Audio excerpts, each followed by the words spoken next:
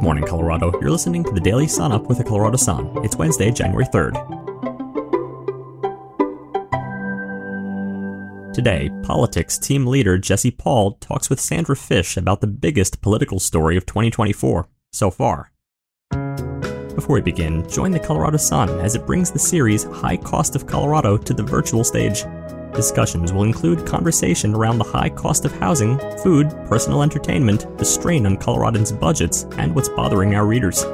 Join for free on January 16th and RSVP today at coloradosun.com/events. Now, let's go back in time with some Colorado history. In the late 19th century, Colorado was reeling from the collapse of silver mining and turned to sugar beets for economic revival. Europeans had long been converting beets into sugar, and the United States followed suit. Colorado entrepreneurs, including prominent figures like John Campion and James Brown, established the Colorado Sugar Manufacturing Company in 1899, selecting Grand Junction for their first factory. Despite importing quality beet seed from Germany, the venture faced numerous setbacks, adverse weather, pests, and premature harvests leading to rot. These difficulties resulted in underwhelming production, prompting the company to sell the factory, which operated until 1931. The building found a new role in the 1950s, processing uranium for nuclear weapons during the Cold War. Before we continue, a quick thank you to our members who make it possible for the Colorado Sun to bring you your news about our beautiful, complex state.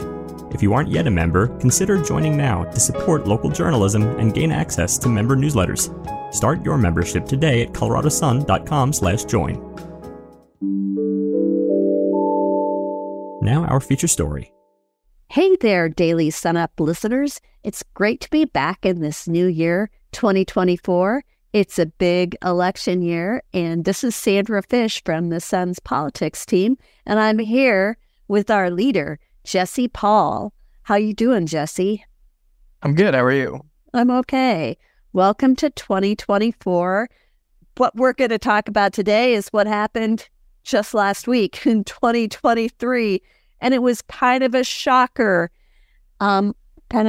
huge story to end the year. And Jesse, tell us about this story. What is it? Well, the big news last week was that U.S. Representative Lauren Boebert has decided to switch congressional districts in the 2024 re-election bid from the 3rd District over on the Western Slope, which she currently represents, to the 4th District over on the Eastern Plains. How did you come across this story? So on Wednesday morning, I started to get some calls about this, that this was maybe going to happen later in the day. We started to reach out and ask a bunch of people what was going on. And by the end of the evening, the news had broken about her decision to switch races. But it totally took the Republican and the Democratic political world, for that matter, by surprise. No one really saw this coming. It's a pretty unheard of thing to do. People don't switch congressional districts in the middle of their campaigns. And so, it's just a super big, surprising moment in 2024 election. Yeah, it was interesting to watch her video that she posted to Facebook that evening. And it really is a surprise. It's not only in the middle of the election cycle, it's in the middle of her term serving these other constituents in the 3rd District.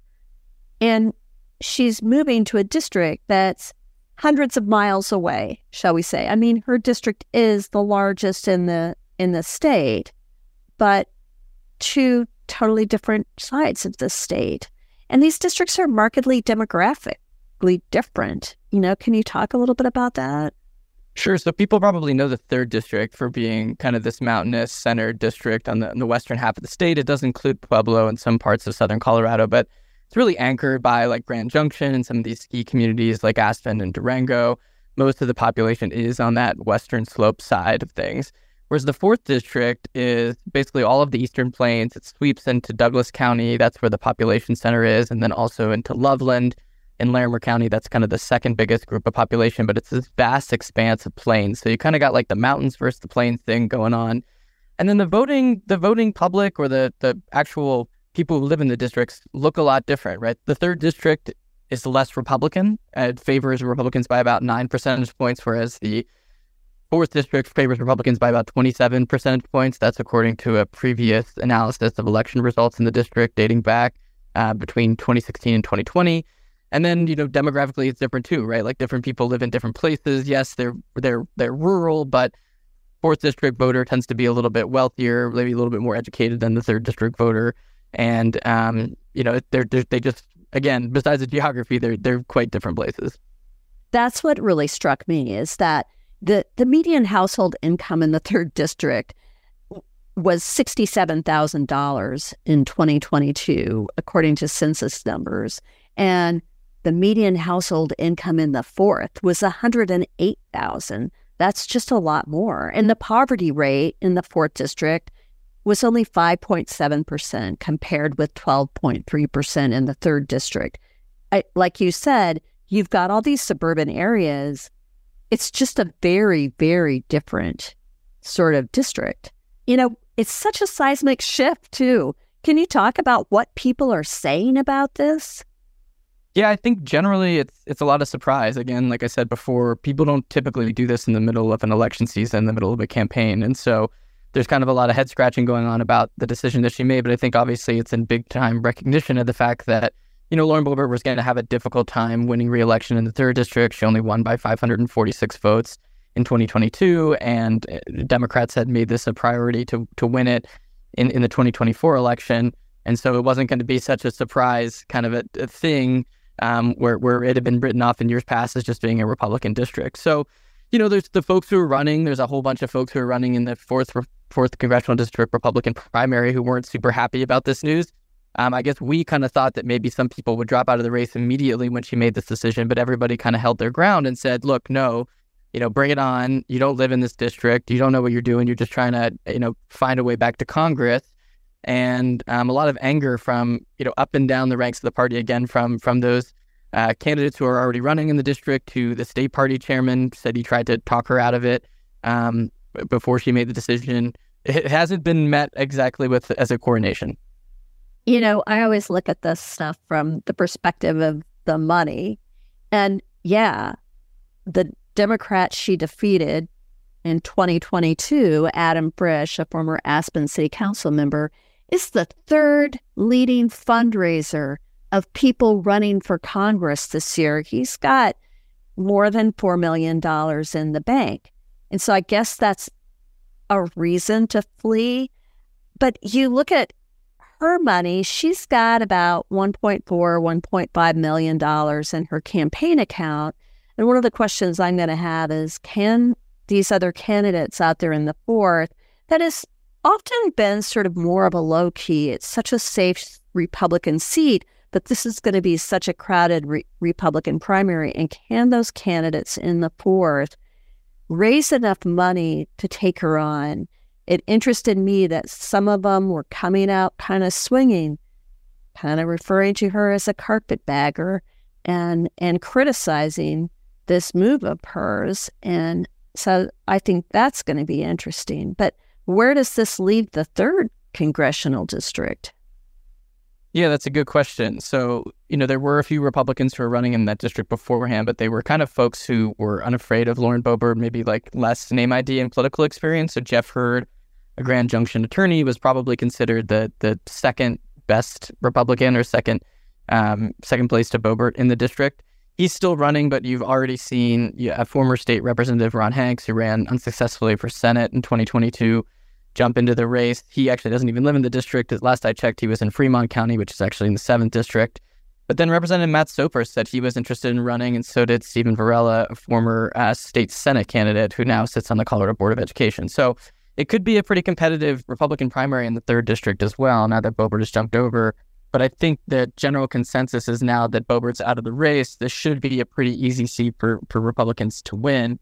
She was kind of the factor, the denominator that made the district competitive in the first place, whereas before Republicans had kind of run away with races in there for more than a decade.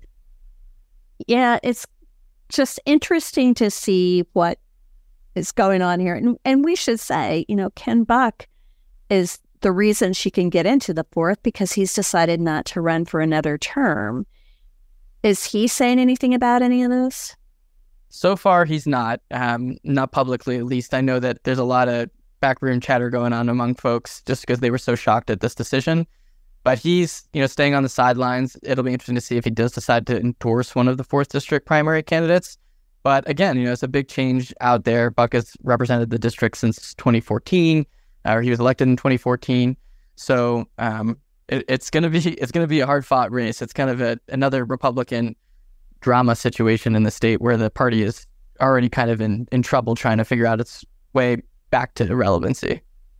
Yeah, it's getting so much national media attention too, and it's just going to be something to watch. It seems like it's a big risk to take, but I guess she felt like she needed to take it. Well, Jesse, it's good talking with you about this. Hopefully we won't have any sort of major surprises like this for a little while, but who knows? It's a whole new year. Thanks for talking with us. Thanks for having me. Thanks for listening, folks. And remember, you could become a premium subscriber to The Sun and get our unaffiliated newsletter twice a week with plenty of more information where this came from. Have a good week. You can read more at coloradosun.com. Finally, here are a few stories that you should know about today. A billionaire who has amassed hundreds of thousands of acres of land in eastern Colorado, Kansas, and New Mexico says he wants to use his investment to benefit the region's farmers. Stefan Soloviev spent 2 decades paying as little as $200 an acre for farmland across the West. Now he plans to quit farming and instead rent his 400,000 acres back to farmers to grow grain, which he says they can store in his grain elevator in Sheridan Lake near the Kansas border. The Land Report ranked Soloviev 26th on its list of the top 100 landowners in the country for 2022. A 45-year-old man is facing charges he broke into the Colorado Supreme Court building in downtown Denver early Tuesday and held a security guard at gunpoint. The Colorado State Patrol says Brandon Olson shot out a courthouse window to get in. He also fired a gun inside the building and set a fire in a stairwell before he was arrested and the fire was put out. The State Patrol said the incident is not tied to recent threats against the Colorado Supreme Court panel that ruled former President Trump is ineligible to appear on Colorado's presidential primary ballot. A Colorado Springs mother accused of killing 2 of her young children and injuring a third made an initial court appearance Monday in London, where she was arrested over the weekend. Kimberly Singler, 35, is facing extradition to the U.S. on charges of murder, attempted murder, child abuse, and assault. Singler disappeared as Colorado police prepared to arrest her in the deaths of her 9-year-old daughter and 7-year-old son, who were found slain December 19th during what was reported as a burglary. Singler's 11-year-old daughter was hospitalized for several days before being released. For more information on all of these stories, visit our website, coloradosun.com, and don't forget to tune in again next time. The Colorado Sun is nonpartisan and completely independent. We're always dedicated to telling the in-depth stories we need today more than ever. And the Sun is supported by readers and listeners like you. Right now, you can head to coloradosun.com and become a member, starting at $5 per month for a basic membership, and if you bump it up to $20 per month, you'll get access to our exclusive politics and outdoors newsletters. Thanks for starting your morning with us, and don't forget to tune in again tomorrow.